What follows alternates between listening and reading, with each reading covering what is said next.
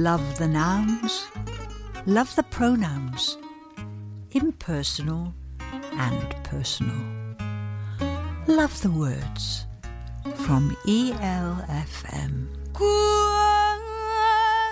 eu canto e a chuva cai, I don't care if the Hulk could defeat the Man of Steel. I'm gonna rearrange your face if you continue to debate whether Logan's claws could pierce Steve Rogers' shield. I just couldn't care less if they bring back Kraven, and I don't care if Spider-Man's a clone. Stop spending all our cash on back issues of The Flash, or I swear to God you're gonna spend your twilight years alone.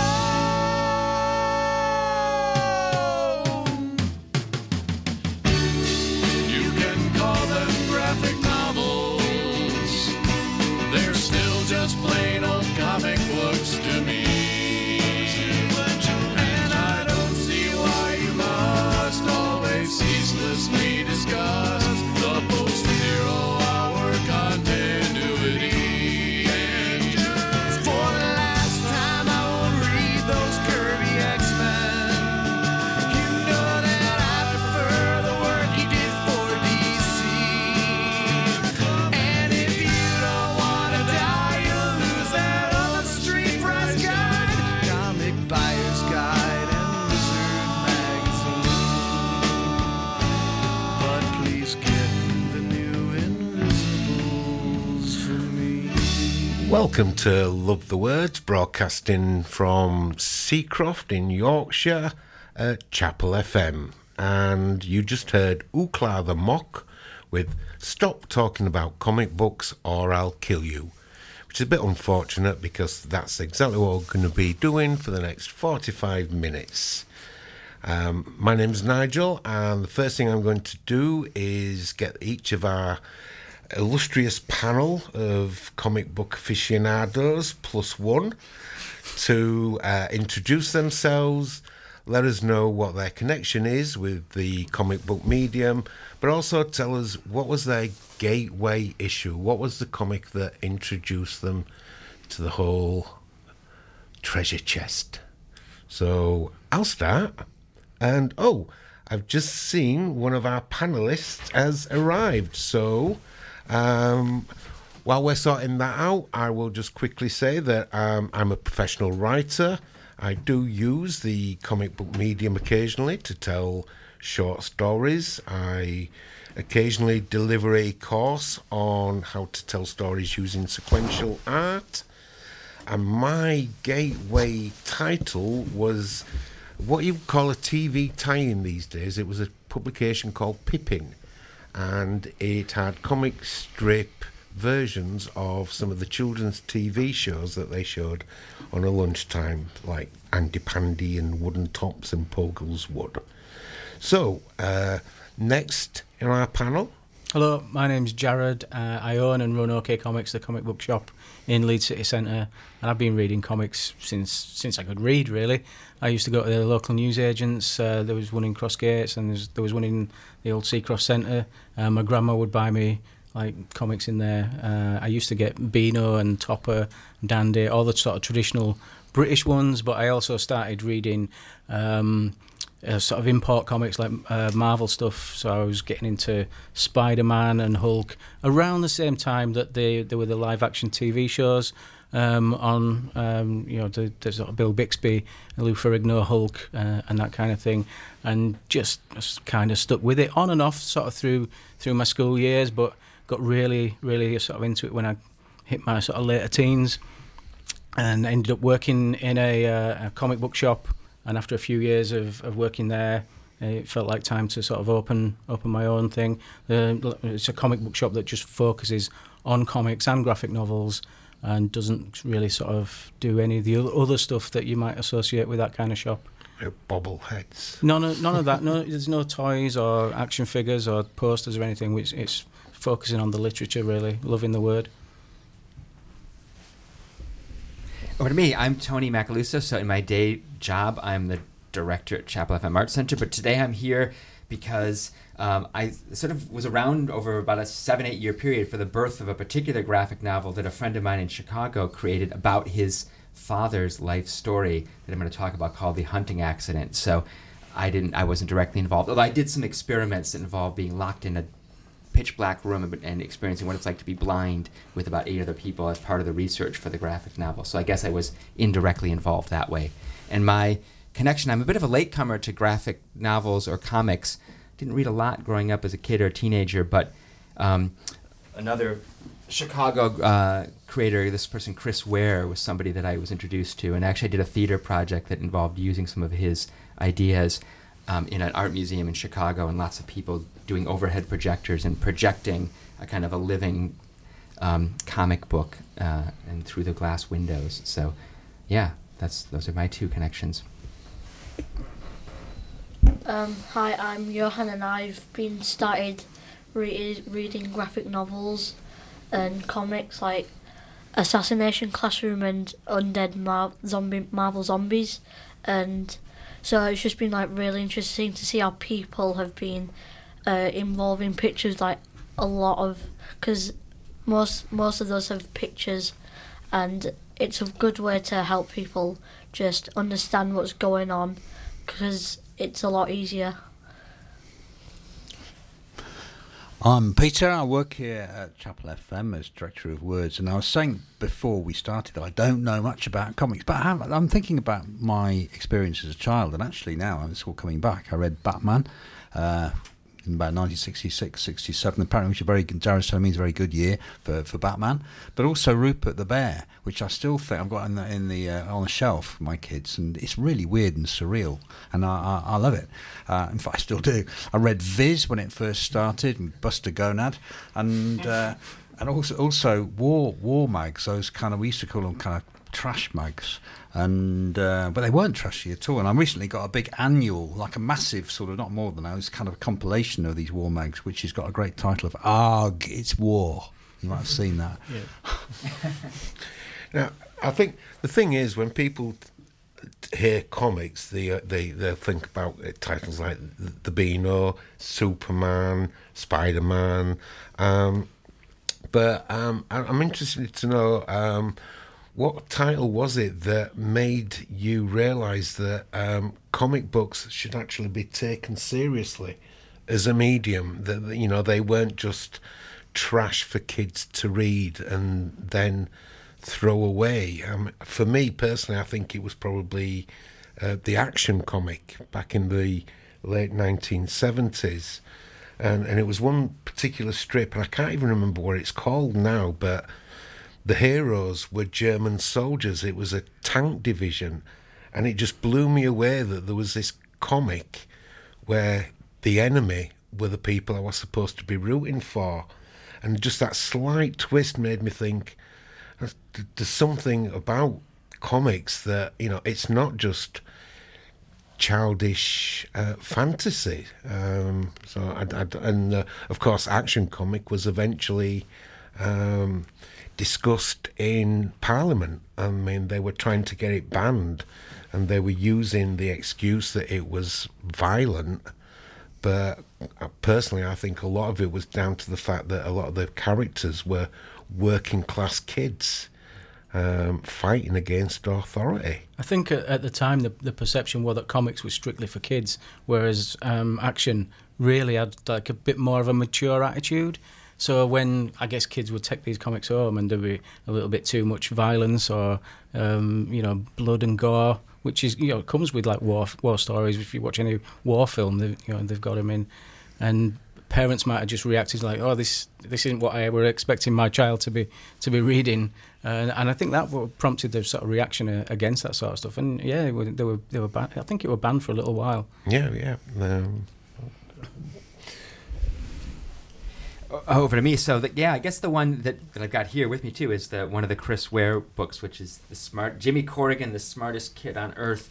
And actually, it's what really drew me to this one in particular, and all of his stuff, which are which they're quite strange if you haven't seen it. They have lots of text, but they particularly explore cities and the history of the city. So in this case, it's Chicago, where I'm from, which I love, and it jumps around in time in really interesting ways and sort of zooms literally in and out of buildings and spaces, and just gives a sense of all the stories that can happen in one particular building, for example, and jumping across decades and times. He's great at making like buildings and cities a character in the story. Yeah. Because a lot of that's the Jimmy Corrigan story is flashing back to like the World's Fair, and like you're setting the story in two different sort of locations and two different sort of distant generations of the same family. It's not what a lot of people might expect a comic to be about, because it's not about Batman punching Joker. It's about something a little bit more sophisticated. Yeah. Although there is a superhero right at the very beginning, which is Superman. Although it's an alcoholic Superman. He's got a bit of a beer belly. Dressed up, who's having, I think, a relationship with the main character's mother. So it's not a typical role for. I don't think he's the real Superman. I think he's just a guy in a costume. Just a guy who's dressed up as one. Yeah. That sounds reminiscent to what is it, Alice in Sunderland? I don't know. I'm not sure who the writer is, but that's all about the history of Sunderland, done in a graphic novel format. What about you, Johan? One that really got me into it was Big Nate, about a boy who apparently had the biggest head in the world, and it was just about his life and what happened. Like one time during when it was snowing, and then he had to go to their rival school. And it was just like really fun, and they had a snow competition and they won by using Achilles' heel to win. That's amazing. Sounds pretty good. Yeah. Now, none of those really are about superheroes. Again, when you think about comics, you think about superheroes, you think about the funnies like the Beano, which I'm certainly not going to diss because I absolutely loved the Beano as a child. But so, has anybody got any good examples of other graphic novels or comics where there's absolutely no mention of war or zombies or superheroes? Yeah, when I was sort of, I guess in my late teens, I'd been reading a lot of superhero stuff, but somebody introduced me to Love and Rockets, which it's a soap opera. It's just about people and their lives. And it's one of the sort of aspects of the story focuses on like two friends in the sort of punk scene. I guess it was in the 80s and in the 90s. It's still running now. That's the Hernandez brothers. Yeah, that's right. Yeah, and it's still running, and it's set in real time. So the characters in the comics now are in their 50s. And it's just been such a long-running sort of drama focusing on these people, and they've just got relationship problems, and they just sometimes don't get on with each other, and they just, the stories now, because they're much older, it's about them sort of trying to recapture the youth that they think of fondly. It's just a normal story about normal people in normal life, and it's just done in a really compelling way. But there were times in the Love and Rockets titles where they kind of veered into the superhero things, but it was more magical realism than just fantasy, which I suppose makes sense because it's South American writers. Yeah, I mean, I was going to. Yeah, can I lob one in here in terms of the sort of the seriousness of the graphic novel or comic or whatever, and when I read a novel, I like to visualise that. I like to make the pictures in my own head, and so there's something about the word painting that gets done by really good writers that enables me to do that. So it's part of me that doesn't take sort of comics seriously or graphic novels seriously, because those pictures are made for me and don't have the same kind of, they don't stick in my memory as much. I don't know. Do people who read, what would you say to that, Jared? Well, I think a lot of people who read comics also read novels. So I mean, there's no reason why you can't do both. But I think I think of comics as somewhere in like the middle ground between normal prose novels and cinema. But the best thing about reading comics, which is why comics are better than either of those, is because you've got the visuals there, and you're like in a movie, but you're in more control. If you hold a comic in your hand, you are part of the process of the way that story is presented to you. You can turn the pages at your own pace. You can linger on some of the images a little bit longer. You can just take half an hour over each page because you're not at the whim of the director or the editor the way you are in a movie. And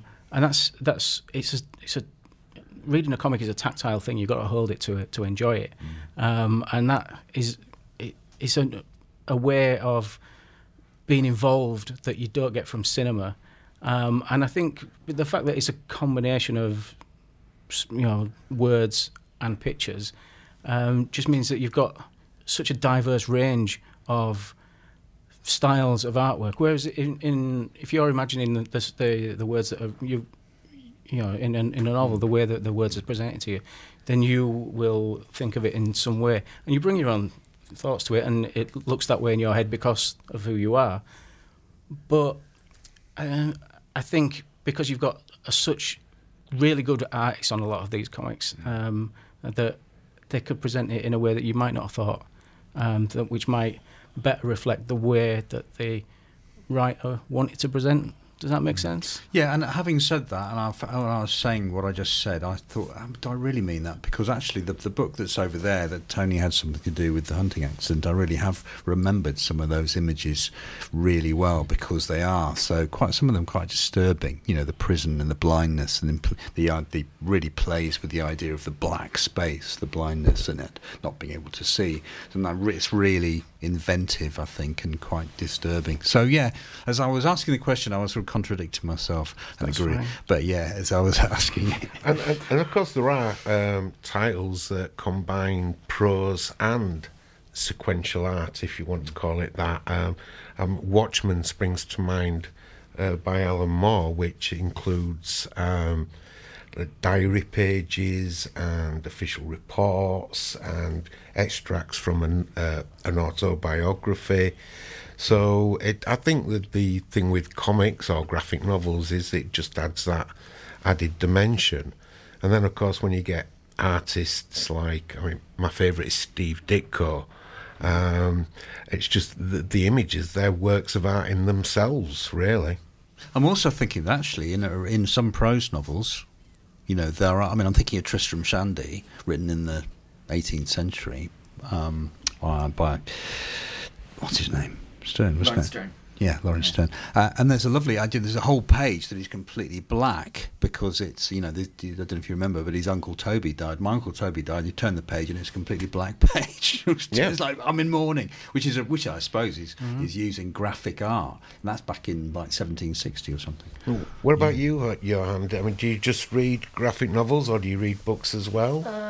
I read a mix of both because I've been reading Hitchhiker's Guide to the Galaxy. Oh man, you're my hero.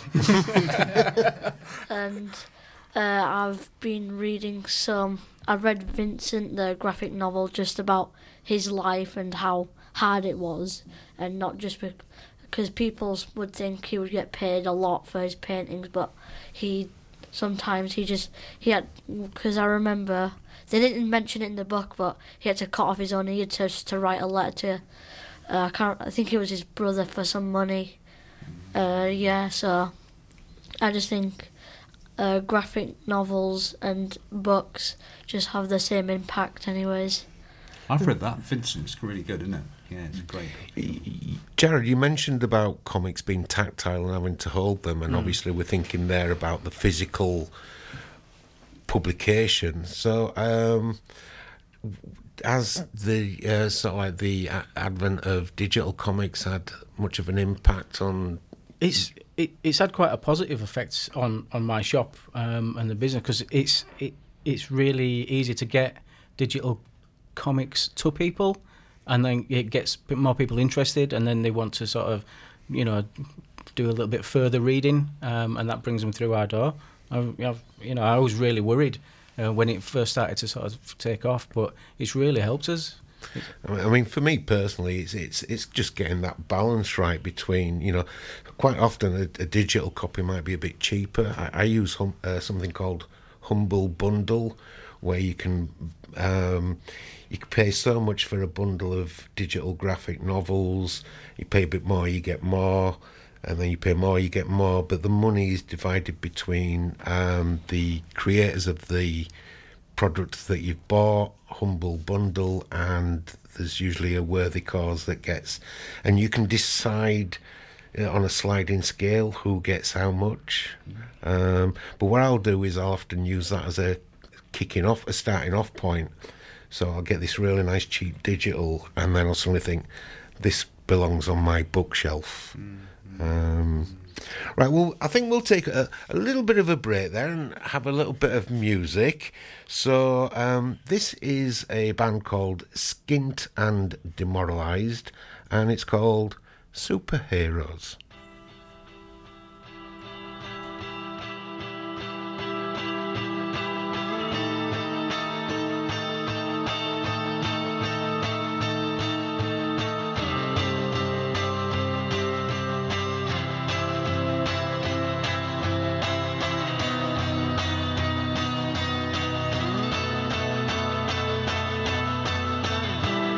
The way he looks at me, I feel like a hologram. This boy barely double figures. We're meters from men dressed in helmets and shields, fingers inches from triggers. His knockoff Barcelona shirt is all that's left from home. The bulldog in the ballot box is taking back control. These orphans, left inhuman, are aching for a chance. The ringing in his ears might be tinnitus or trauma. His trainers are size too small, clutching paperwork to exercise his legal right to Britain, whose government responded by building bigger walls. He travelled with his dad, but his dad's no longer with us. Sweating at the break of dawn in the sunlight, he shivers. His mother and his sister never made it out of Syria. Syria, so sinister, he could no longer return. Nearly 1,000 children in this nightmare called home. 78% of them are living here alone. We're standing in the school. Marco is the teacher. He's got a sofa now in Newcastle, but he's still a weekly feature. He said, draw your favourite superhero with pencils and a pad. This boy sat in silence and drew a picture of his dad.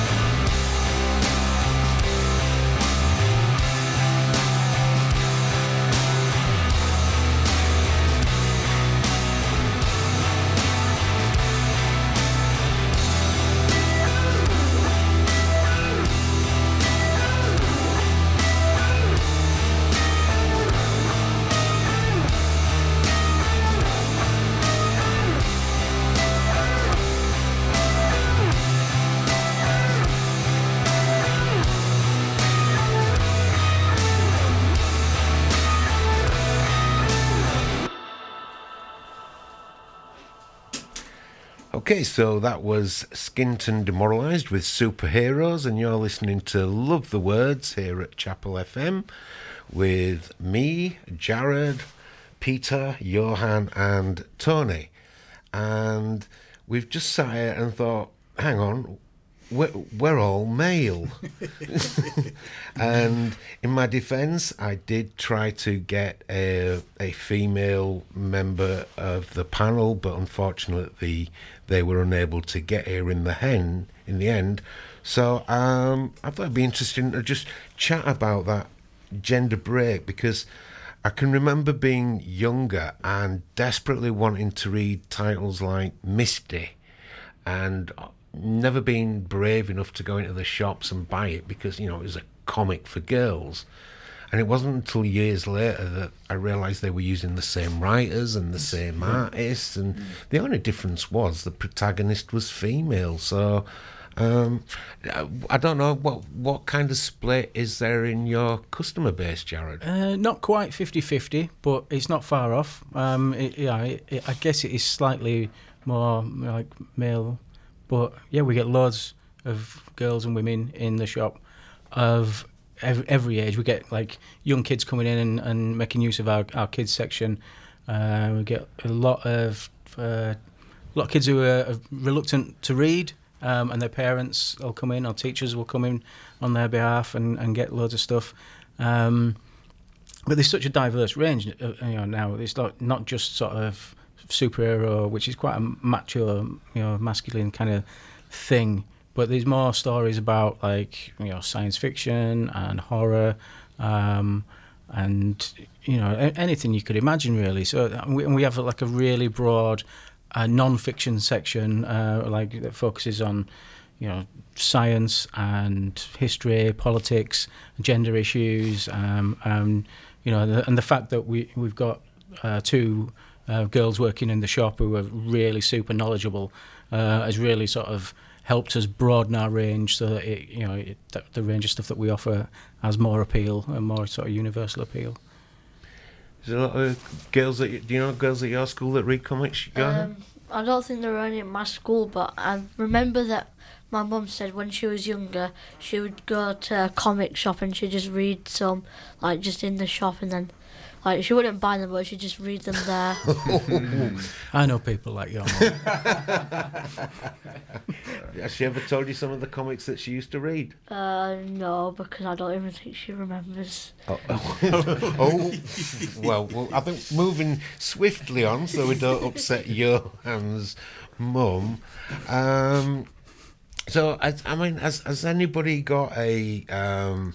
I'm sure we've all got favourite writers, favourite artists and favourite titles. So I think it'd be nice for each of the panel who can to recommend for anybody out there that isn't fully aware of what's available, just, what would be a good place to start? For me, I think when it comes to writers... nobody really beats Alan Moore, or except maybe Neil Gaiman. I think with Alan Moore, it is just the amount of tiny details that he puts into everything. So you can look at a panel for hours and still find new things that you didn't realise were there.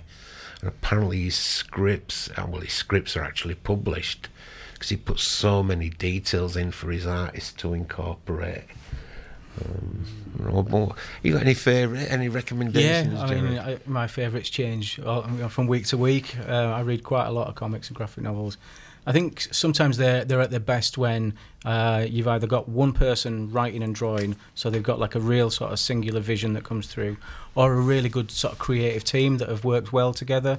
One of the most popular duos that we stock is a team called Ed Brubaker and Sean Phillips. Oh, yeah. And they kind of do mainly just crime dramas and different types of crime drama, whether it be hard-boiled crime noir or some, a bit more light. And they're really good, really dependable. I think my favourite writer at the moment is a guy called Jeff Lemire. He's a Canadian writer, and he's got such a diverse style. You can always depend on him to deliver a really good, solid story. And sometimes he illustrates his own stuff. Sometimes he works with different artists. And he does stories about growing up in Ontario. And he also does stories about science fiction stuff or superhero stuff.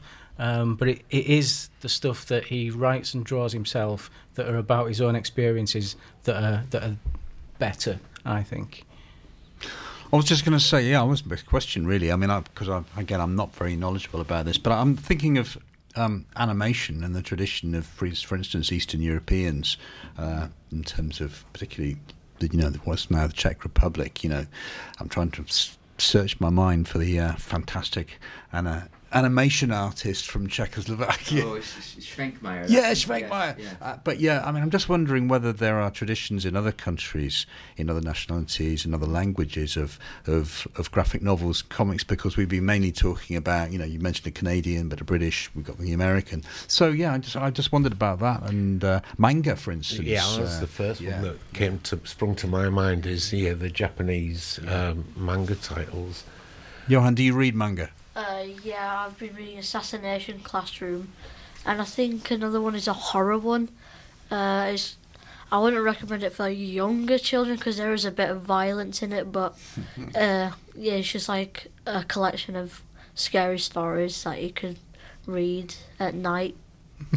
Right, scary stories. I was astonished that. Well, was I astonished? I was surprised that in France over the during the this pandemic time recently, I think about a few months ago, Macron gave every person under 23, 300 francs to go, or euros to, as we say now, to go out and get some culture, basically buy some culture. 2/3 of those people who spent they spent 2/3 of the people who were offered it spent it, and 2/3 of those people spent it on manga. So they didn't go to the theatre, they didn't go to gigs, but they did buy manga. Yeah, books. well, they've been really supportive of reading generally in France. They through the lockdowns and everything, they've opened libraries later for longer, so people can visit libraries, and they're bringing in legislation to restrict online selling, so that like big sort of international book retailers who we might not mention. They're on a level playing field with like your local independent bookshop. So yeah, France have been really good, really getting ahead of things there. The French, Yeah. They may steal our fish, but I'm not going to say that.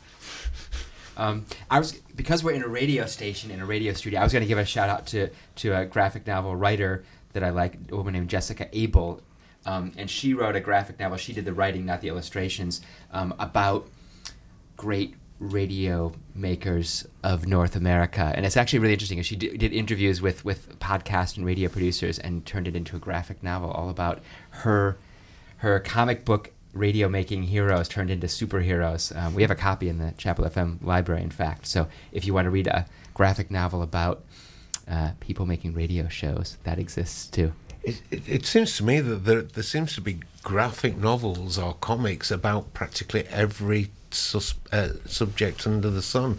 I think one of the last titles I bought from OK Comics was an adaptation of The Ragged Trousered Philanthropist, and then a comic book or a graphic novel about the history of comic books.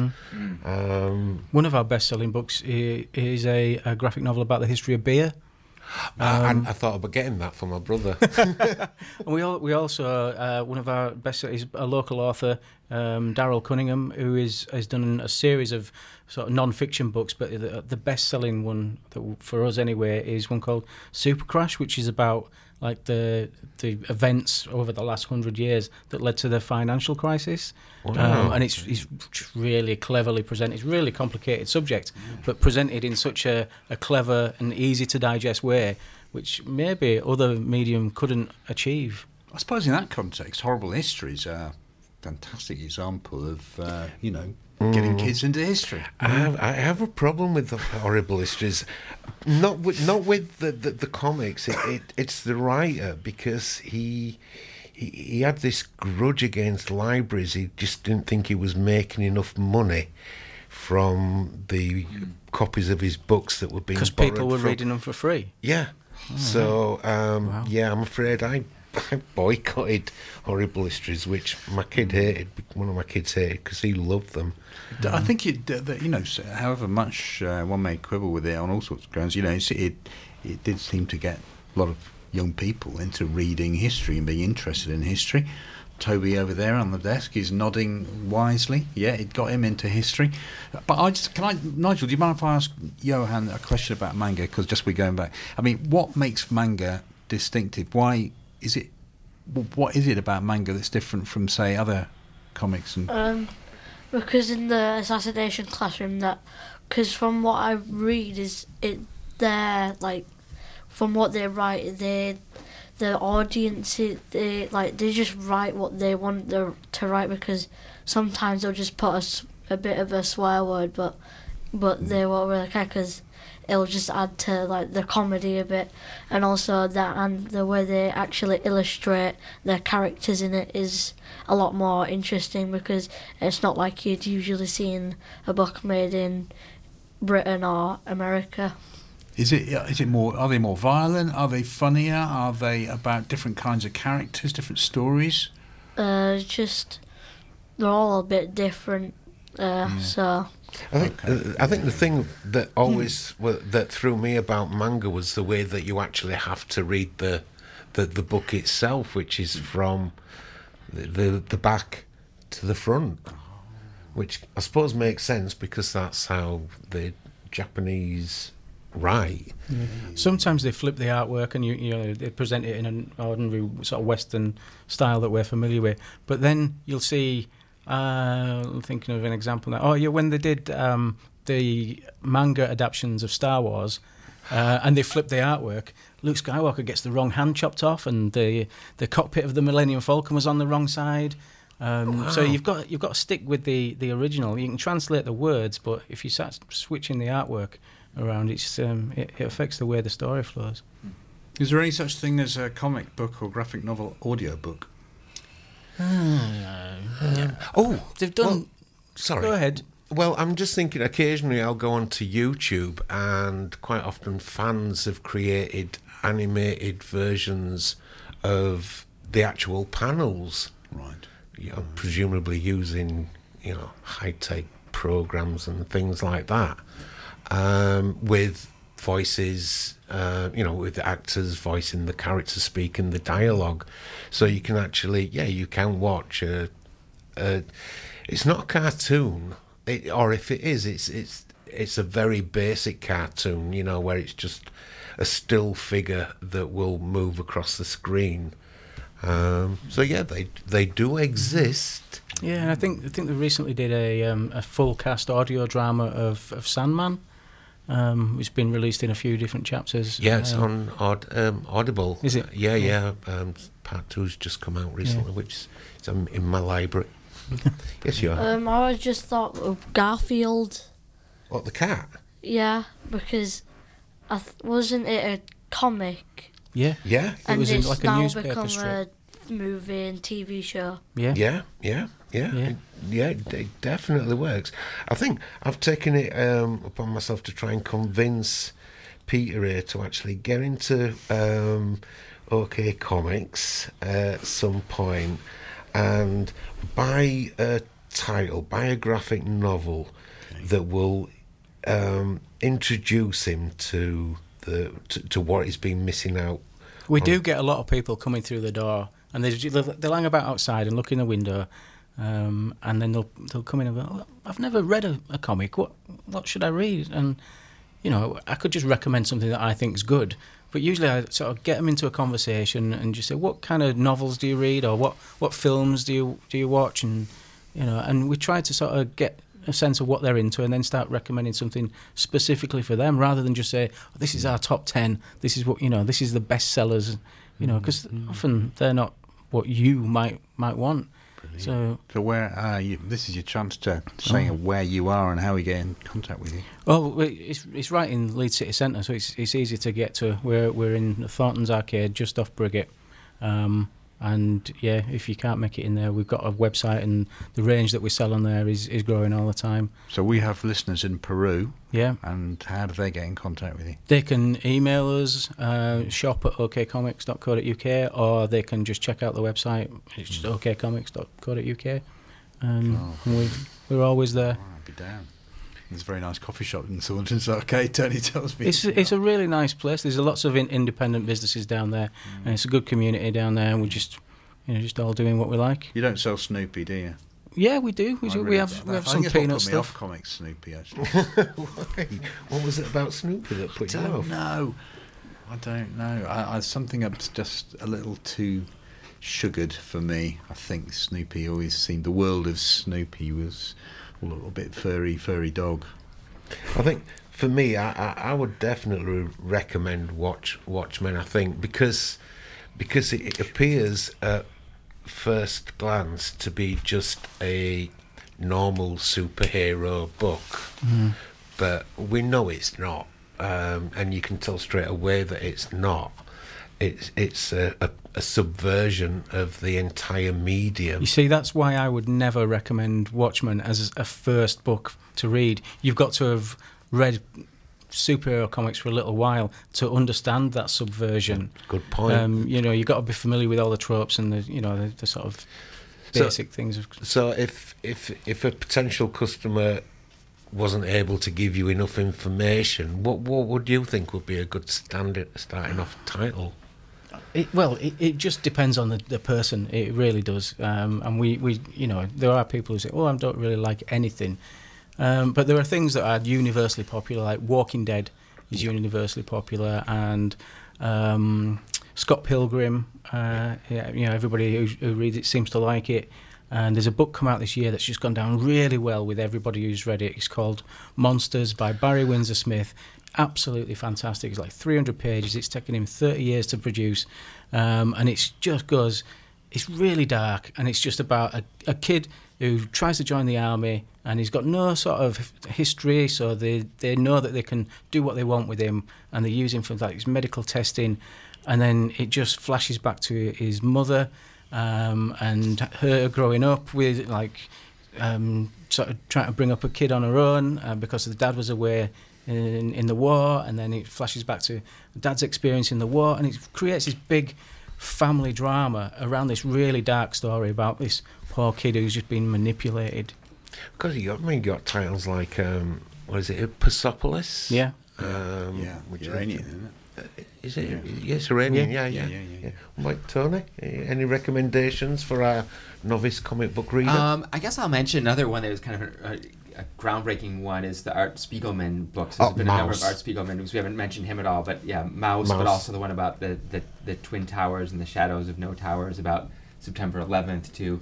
But just in general, yeah, I think his way of just fiercely sort of tackling all the most difficult subjects. I mean, just again proving that comics or graphic novels can deal with literally any topic, including September 11th and the Holocaust. So I think you should plug The Hunting Accident again, which just sold 40,000 in copies in France. Yeah, so this is again the Hunting Accident. So the story of I'll give a really quick plot summary. So based on a true story of a guy named Matt Rizzo who back in the 1930s got involved in a little bit of teenage crime and got put in a jail cell with a famous criminal named Nathan Leopold of Leopold and Loeb, which if you've seen the Hitchcock movie Rope. And he was blinded by a shotgun, and this Nathan Leopold taught him to read using books in Braille, and they read Homer and Dante and Shakespeare and Walt Whitman. And it's this strange story about being blinded. So that's a graphic novel about losing your sight, which is finding also your sight in a finding different way. Your sight, yeah. So there's some lots of experimental pages about being blind as represented in a graphic novel, including pages like this one. Look at that, Johan. So and it just came out in French too. Yeah.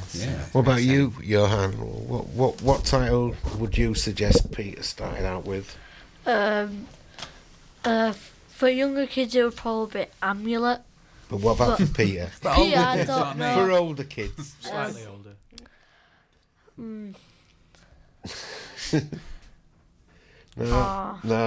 Have a think about it and tell me in Glasgow. Which reminds me, actually, with COP26 is going on in Glasgow now. Are there any environmental graphic novels? There's one come out this week actually. I'm going to forget the title now, but it's something like the most important comic book ever, and it must be like 300 pages, and each page or two is by a different writer and artist, and different aspects of what's wrong and how we can fix it, and some of it's a little bit depressing, some of it's really inspirational. But they've got loads of like. I can't remember, but it's it's like the most important. I'll stop in the shop between now and Friday, so we can read it on the train up to Glasgow. We've got a real pile of them next to the counter, and there's not just comic creators in there. There's writers and directors and actors and loads of people involved in it. It's nice. Unfortunately, gentlemen, we've run out of time. I think we should be back to talk about this medium a lot more in future. I agree. And there are graphic artists in Leeds who I'm sure we can tap, and it's quite a tradition of it. But this has been, your suggestion, Nigel, and it's fantastic that you've got it together. But yeah, let's get it again. Maybe in a few months to come back to it and get a different panel. It'd be lovely. So you've been listening to Love the Words here at Chapel FM in Seacroft. Anything quickly in the last few seconds about what's coming up, people? What's coming up at Chapel FM? Yes, well, stay tuned. As we said, the Red Kite Show, which is the youth radio show podcast that Johan and others here are part of, is going to Glasgow for the COP26 Climate Summit on Friday, and we'll come back a week from Friday on the 12th of November, and we'll have a show with lots of frontline stories and audio gathered from Glasgow. So stay tuned for that. That'll be next Friday the 12th at 5 o'clock. Right, well, thank you, Jared, Peter, Johan, Tony, and from myself, this is Chapel FM's Love the Words, signing out.